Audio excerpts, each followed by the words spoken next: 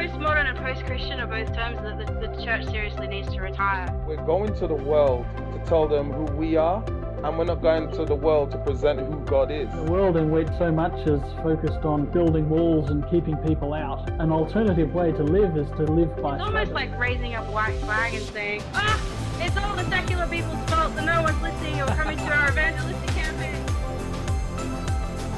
How can we redesign Adventism to be effective at reaching emerging Western culture? That's what the Story Church podcast is all about. Adventism redesigned. Hey everyone, it's Pastor Marcus here, and I want to welcome you back to the Story Church podcast. Man, it's been a while since my last episode. In fact, I think it's been probably almost 6 weeks. I had a big break, and I won't go into all of that because I did publish a blog post last week. It didn't make it into the podcast, but I did publish a blog post with some updates and news now that I'm back from holiday. So if you want to check all that out and get caught up on the latest stuff with the Story Church Project in 2020, just make sure you head to thestorychurchproject.com and check out that blog post. It's super duper short and just some updates. But yes, I'm back from holiday and I'm super stoked because I actually get to finish the Cringe-ology series that we have been working on toward the end of last year, and then big break, and here's the final episode. And I want to apologize to those of you who were like, oh man, you left us hanging, bro, because that's like, part 7, Eurocentrism. That's the one we've all been waiting for. So hopefully the long wait will have been worth it. I hope that what I share today is actually something that is meaningful and redemptive for you, wherever you are in your church ministry, whatever it is. So with that said, it's awesome to be back. And it's awesome to finalize this super fun series, with what is arguably the most tricky topic of the entire bunch. And that, like I said already, is Eurocentrism. Now, before I go into the episode, I want to take a moment to give a shout out to The Haystack. Now, if you guys don't know The Haystack, they are one of the sponsors of the Story Church Project. And I want to invite you to check them out, right? They are the voice of millennials in the Seventh-day Adventist Church, and they focus on life, culture, and theology. So if you want some really good content, some really cool stuff, particularly their like video series, absolutely amazing, check out The Haystack. And there's actually one particular series that you would probably really enjoy watching in conjunction with this final part of Cringe-ology, and that is their docu-series, The Wound, with Andrew Ashley. So make sure you give that one a go if you want to dig a little bit deeper into some of the issues that I'm going to talk about today. It's a really, really good doco that goes over those issues in really, really redemptive way, which is really what it's all about. And I really hope that in today's post, that's what you get, all right? Because I don't want to tackle this issue from the perspective of us versus them, or, identity politics and all this division and vitriol. Like, that's not my angle at all. And I'll say that a few times because I want to make sure that that's really, really, really clear. Now, virtually every part of the Cringe-ology series has been controversial, all right? And this is because the entire series is premised on the idea that Adventist mission is severely limited by bad and simultaneously foreign theology, and that's what I refer to as Cringe-ology. So through this series, I've taken the time to discuss how Cringe-ology kills Adventist mission. And the bottom line is this, guys, like, you can do all the strategizing, vision casting, mission reframing, outreach training that you want. Until you uproot the Cringe-ology in your church, it's never going to fulfill its true missional potential. Now, of course, don't try and be like a perfectionist about that. There's always going to be a bit of Cringe-ology floating around. I think it keeps us on our toes. So don't think, there's a little bit of it left and, we can't fulfill our missional potential. This isn't about some elusive standard of perfection, okay? It's just do your best to foster a healthy theological culture in your church. That's a journey that I'm on. And, without that healthy theological culture, everything else sort of doesn't get that far. And that's the real point. So, in today's episode, I want to tackle the final item in my list of cringe-ological beliefs: Eurocentrism, which for our context, I am defining as, let's prepare ourselves here, the belief that holiness is white. Now, in case you're wondering if you misheard me, I'm going to repeat that. I'm defining Eurocentrism for our context as the belief that holiness is white. Now, I need to be super duper clear here because, like I said earlier, our current cultural climate is so politicized that such a statement is very easy to misconstrue as being influenced by left-leaning ideology and not scripture. So I want to make this really clear from the get-go before some of you begin dropping your angry comments. I am not a political progressive. I do not agree with identity politics. I am not a fan of this white hunt culture that we see in a lot of progressive scenarios today. Not to paint all progressive scenarios with one brush either. All right, so let's be careful with that too. I also don't subscribe to the idea that European culture is somehow eviler than all others, or that oppressed cultures are somehow endowed with a higher moral insight than European cultures. I don't believe that at all. In fact, I believe that given the right amount of power and economical capacity, every people group who has ever been victimized would easily become the victimizer. And a case in point, the French Revolution. I mean, come on. So overall, I'm neither an ally of the political left or the political right. And in fact, I believe that it's the collision between the two, not one or the other, but both in tension, that are going to give birth to the totalitarian final events that Scripture foresees before Jesus returns. That's my belief. And you don't have to agree with that, but I just want to make that really clear.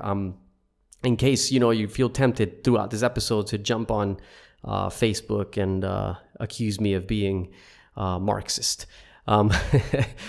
Now, undoubtedly, some people still will because they won't listen to this or read the blog, but there it is for what it's worth. So again, I'm not here for political arguments. Instead, I'm engaging this conversation from a purely experiential and theological angle, all right? As a Latino who was raised in a church that taught him that in order to be holy, he had to be less Latinx and more European. And as a believer in a God who calls us into a kingdom marked by humility and not supremacy. So what exactly is Eurocentrism? At least in the context that we're discussing it here today. Why is it false? And how does it damage Adventist mission? Let's find out. So what is Eurocentrism? This is a massive topic, and in this blog/podcast, there is no way that I can adequately do it justice. All I'm doing is just introducing it here, and that even then, it's like so simple. Like this is a deep, deep topic. But let me go with the Google Dictionary definition so that we can at least have a starting place. Google Dictionary defines Eurocentrism as focusing on European culture or history to the exclusion of a wider view of the world, end quote. So basically, in the church context, a Eurocentric worldview places European culture as the standard for what God desires for his people. What this means is we create what Counselor John Bradshaw refers to as a religious script, end quote, which, quoting him again, contains the standard of holiness and righteous behavior, end quote. Now, Bradshaw goes on to describe how these, quote, standards dictate how to talk, right? There's a proper God voice, how to dress, walk, and behave. And if you look carefully, all right, by the way, the Bradshaw quote ended, I'm commenting here now. If you look carefully at this script, it tends to favor a European mode of being. So if a person departs from the script within the church culture, they're then considered to be worldly or sinful. Now, with this Eurocentric religious script in place, certain things tend to happen. And I'm looking at some of the symptoms here rather than getting to the absolute core, which I'll explain the core a little bit more later on. But again, there's some excellent resources that dig into this in way more detail than I can today. But with this religious Eurocentric script in place, these are some of the symptoms that emerged. For example, worship is constrained to the musical traditions and styles of the European culture. Hymns are proper for worship, and most permissible special items sound like classic Disney musicals. Preachers and church members will often speak in the same prose and tone as the KJV or Ellen White's writings, often even mimicking words, even though nobody talks like that anymore. It's as if the Victorian age English is somehow more sacred than its modern evolutions. In fact, a colleague of mine once sat in on a debate in church where a woman argued that the old English word thy or thine should not be replaced with the modern word you or your because the older word had a, and I quote, more sacred sound. So in this context, God is also perceived as a Western authority figure, like he's perceived like as a monarch or a judge. So for example, you've probably heard people in church say that we should dress up to go to church because if we're going to see a judge or the queen, we would do the same. So this is a Eurocentric view that assumes God is relating to us the way an impartial Western judge or monarch would. And in the same trend, when we say a person should dress up to go to church, what we mean is they should wear Western European attire because this attire is somehow holier, more elevated, or sanctified than the dress styles of other cultures. So historically, for example, missionaries to Africa and the islands brought this idea with them. And so when locals converted and came to church to worship, they had to wear, for example, the men, Western suits and ties. And this idea remains to this day. And honestly, man, like, I feel really bad for some of those Jamaican pastors I've seen preaching in a sweat-drenched suit in the middle of summer, right? But many of them have been so indoctrinated to believe that it is an offense to God to not dress that way, that they will endure the irrationality of impracticality in order to adhere to the false belief that a Western suit and tie is the only way to enter into the presence of a holy God. Now, when I was growing up, I also noticed Adventists only sang hymns despite my church being 100% Latinx. But other churches worshiped with traditional Latinx music like salsa or merengue, right? Now, I remember one time I asked my mother, why don't we worship with the music of our culture like some other churches do? And her reply was really simple. She said, and I quote, "When you receive Jesus, you abandon your culture for his," end quote. And I was really satisfied with that answer until I moved to Hawaii when I was 18 years old. And when I got there, I saw these Hawaiians going to church in traditional Hawaiian attire, right? So some of the men in traditional Polynesian lavalalas, which is, you know, the long black, what we would call a skirt in English, kukui nut lace, necklaces made of nuts, right? Short sleeve shirts, others in flower shirts, shorts and sandals. And they were coming to church like this on Sabbath morning, right? Wearing Hawaiian leis, the flower necklace, all while worshiping with ukuleles and Hawaiian conga drums. And during special occasions, even the hula dance, which, you know, some Westerners found a bit uncomfortable, was used in worship. And I started to wonder why these people of deep spiritual commitment, I gotta tell you, man, these Hawaiians that love Jesus, man, this spiritual commitment is deep. But I started to wonder why these people of deep spiritual commitment did not worship the way I did growing up. I mean, they had accepted Jesus, that much was clear. So why hadn't they abandoned their culture for his? So over the years, as I continued to study and educate myself on issues of culture and history, I came to this startling discovery that was also really obvious, and it's this, that not once in all of Scripture does an angel come to earth to tell humanity what his culture, his music, or his dress style is. So apart from principles that could be applied in many different ways, the Bible never set any kind of standard on cultural expression. And as I dug deeper, I started to notice an odd trend that his culture, that is his music, his dress, his expression, was interestingly always white. Now, how come? So the more I thought about this, I kind of got more confused, right? There's all these things that I didn't understand. And the clearest one was that Jesus never told us how to dress. He dressed like a Jew. He never told us how to sing. He sang like a Jew. And he never told us how to express ourselves. He expressed himself as a Jew. If anything, his culture was ancient first century Jewish culture, and I didn't see anyone around me trying to mimic that. So instead, what I saw was the dress, music, hair, speech, and temperaments of Europe's high culture seemed to be the thing people were referring to whenever they appealed to his culture. And of course, there's all these famous depictions as well of Jesus as this Anglo-Englishman, right? These pictures, these paintings of Jesus that have served to bolster this idea.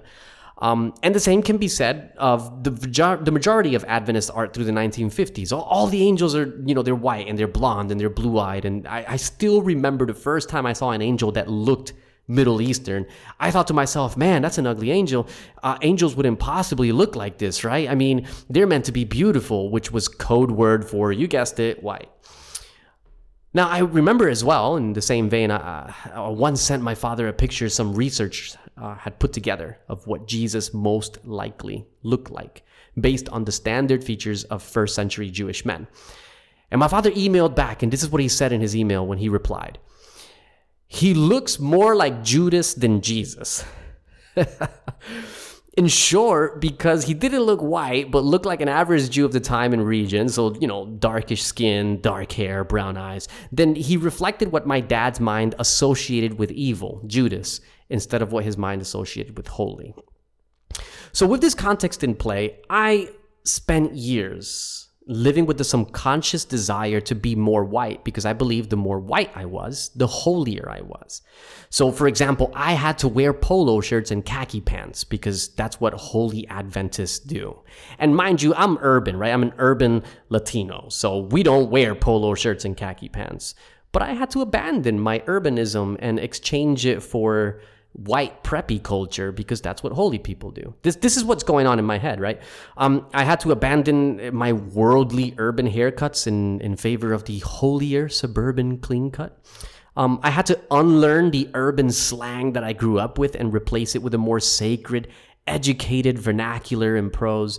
In my head, when I imagined a truly holy person, I pictured a modest, non-ambitious woman dressed in Victorian attire and men who all looked like Fred Rogers, right? I never once thought that holiness could come with dreadlocks and kanzus, drums and didgeridoos, or swagger and slang. My entire vision of holiness was purely middle-class suburban white culture from the 1950s and before. And even when I pictured colored people in heaven, they were always compliant with Eurocentric beauty standards. So for example, and you see this in lots of paintings of heaven as well, where black women always have a bouffant haircut.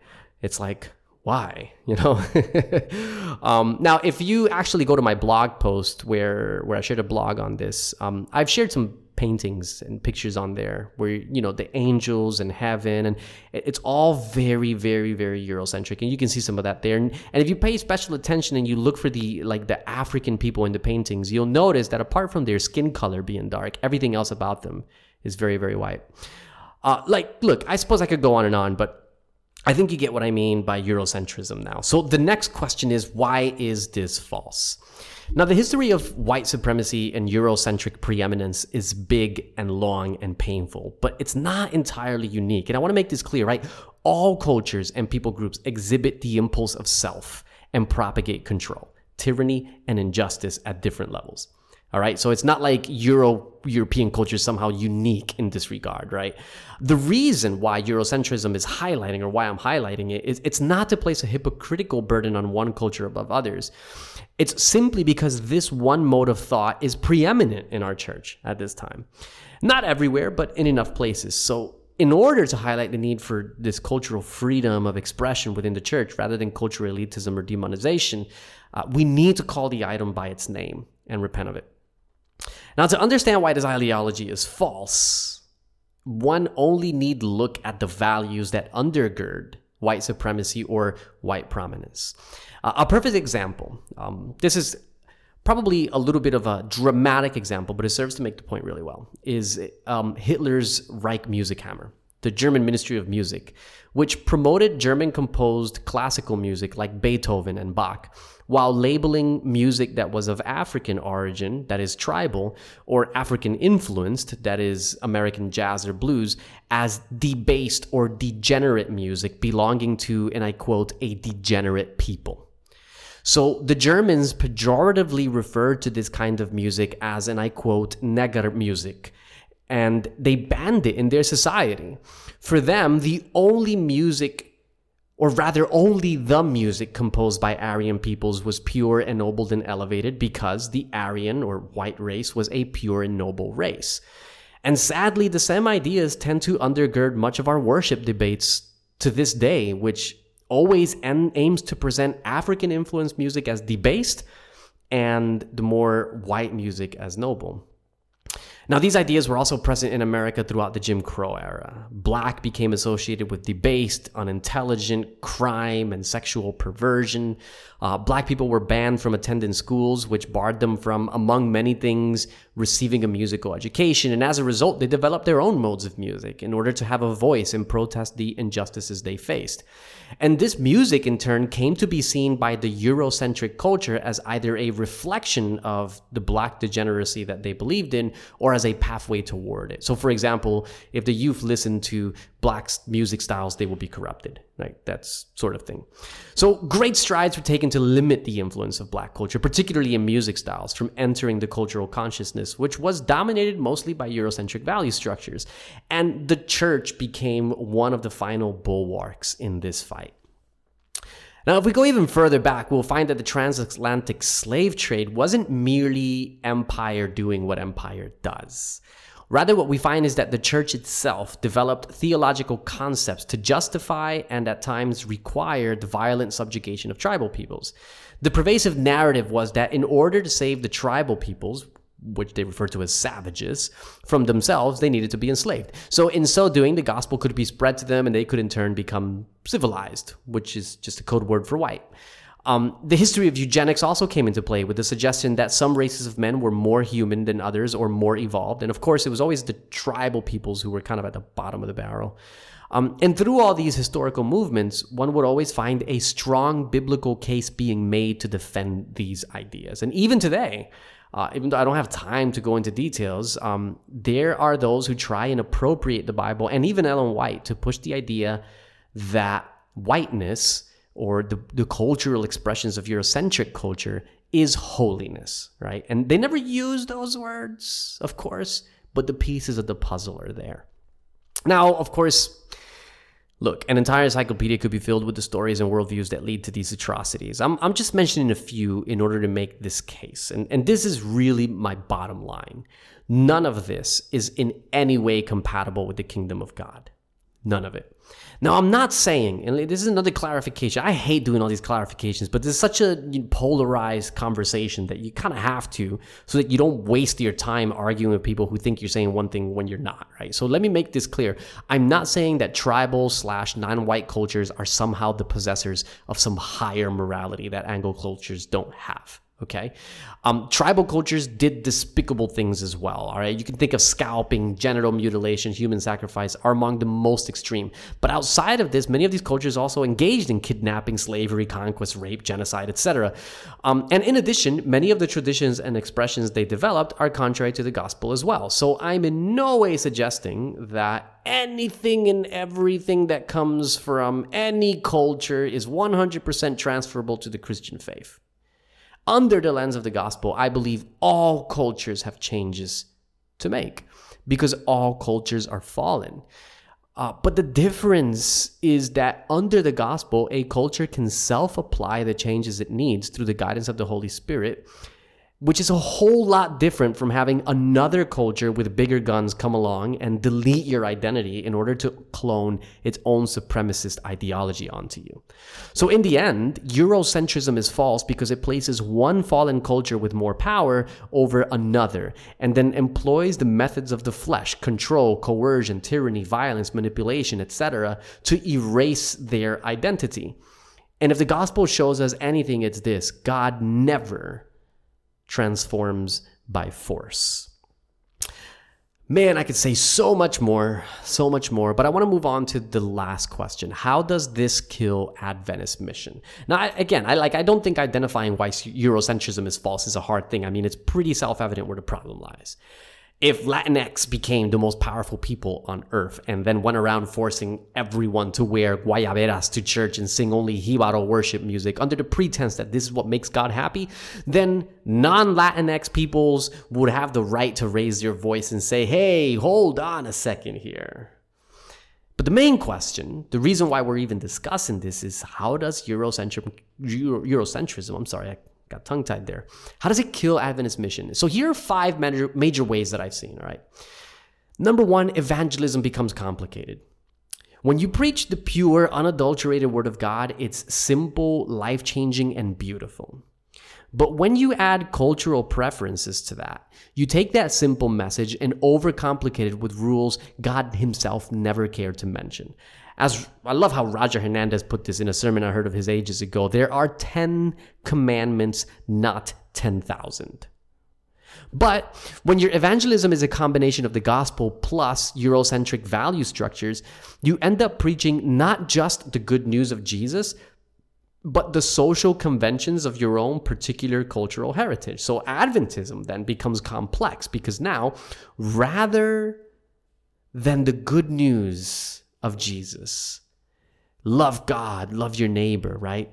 It's also wear this, don't listen to that, make sure you only worship this way and avoid looking like that. And if you got this hair, you got to cut it. And if you wear that, you got to change it. You know, it's like all these rules come into play that aren't even there in scripture. And again, the interesting thing is that they always tend to favor white culture. Now, the tragedy here is that while some people can squeeze themselves into that narrow man-made box, most people cannot. And it's so complicated, it ends up excluding the people who can't fit the template or script we've created for them. And the other tragedy emerges as culture evolves as well. And let's make this really clear. When I'm talking about Eurocentric value structures, I'm not even talking about modern Eurocentric value structures. I'm talking about old, like 1950s and before.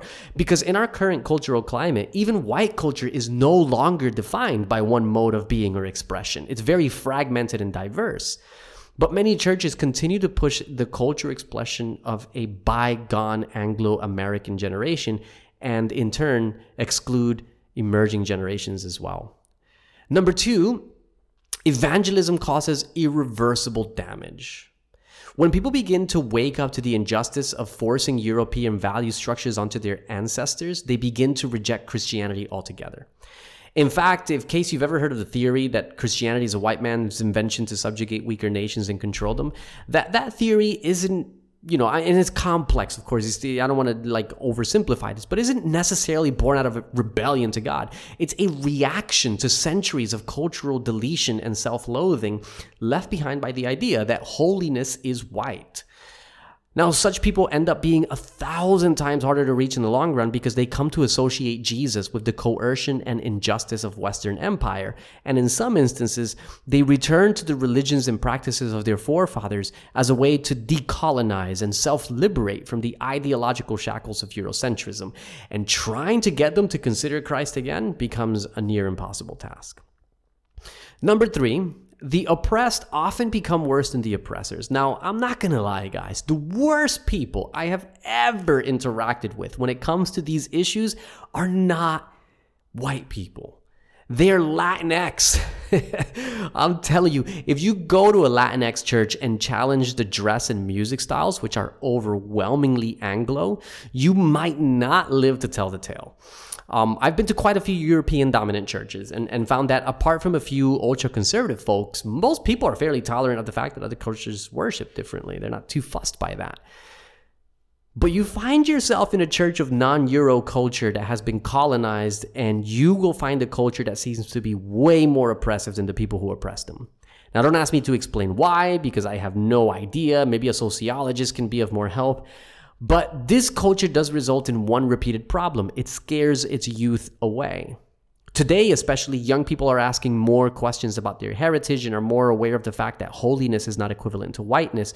But if they try and bring this up in their churches or bring in more diversity and cultural inclusivity, Leaders accuse them of bringing the world into the church, because of course anything that's not European is worldly, and oppose them at every turn, often resorting to verbal abuse and shaming in order to push back. And in my experience, this always results in a massive youth exodus that leaves the church old and dying. It's pretty sad. Number 4, the message of scripture, is westernized. Now, I don't know if you've ever heard this. I grew up hearing this all the time. The idea, right, when going through the book of Revelation, that America in prophecy is a lamb that will someday speak as a dragon. Now, I've heard this many times growing up, and then one day as I was reading Revelation, I noticed the text doesn't force this before and after view. Instead, it's just as easy to understand the text saying that America has always been both a lamb and a dragon. So rather than a transition from one to another, the duality is simultaneous. But why does this matter? It matters because only a privileged culture would say that America was ever a lamb that someday becomes a dragon. Ask the non-privileged in our society if America has ever been a lamb. Ask the Native Americans, ask the slave victims and the slaves and the victims of Jim Crow, ask the migrants, and they will say no, it's been more like a dragon the entire time. So this is another example, besides the ones I've already mentioned, where the message of scripture tends to get Americanized or westernized and presented from the perspective of Anglo culture. And the result of such a view is we miss the opportunity to solidify in our churches the need for pursuing humanitarian justice for those who are undermined by the same structure that we benefit from. Number 5, and this is the last one, we erect a wall between people and Jesus. Now, I spoke to an African brother recently who told me half of the resources designed at the GC for evangelism and outreach are so Americanized. They are useless where he lives. And I've seen the same thing with evangelism slides where whenever a Christian, quote unquote, is shown, they always look like airbrushed Anglos. And in the rare occasion that they're black, they always look like Carlton from the Fresh Prince of Bel-Air. But these are merely symptoms of the real problem, and that is that for most Adventists, the entire universe revolves around Anglo culture. Now, this is my final clarification, okay? You cannot castigate people for perceiving reality according to the categories they are most familiar with, right? Asians are going to perceive things from an Asian perspective, right? Latinos are gonna, perceive it from that perspective, that Spanish perspective, right? And so are Europeans. They're gonna perceive things from a European perspective. And there's nothing wrong with that. But the fact that Adventism has been heralded as the most multicultural church in the world makes it hard to excuse our Eurocentric vision of the battle between good and evil. If our entire concept of the great controversy is solely European, our resources and even our evangelism tactics take on a form that only really works in heavily colonized areas. But when it comes to reaching people who have resisted colonization or are in the process of decolonizing, our methods just don't work. And boy, I could go into that, but we're at 32 minutes already.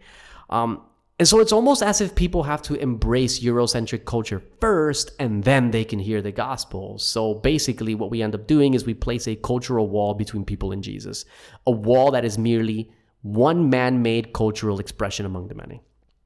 So then, what's the solution to this, right? What's the solution to this? Let me begin with what the solution is not.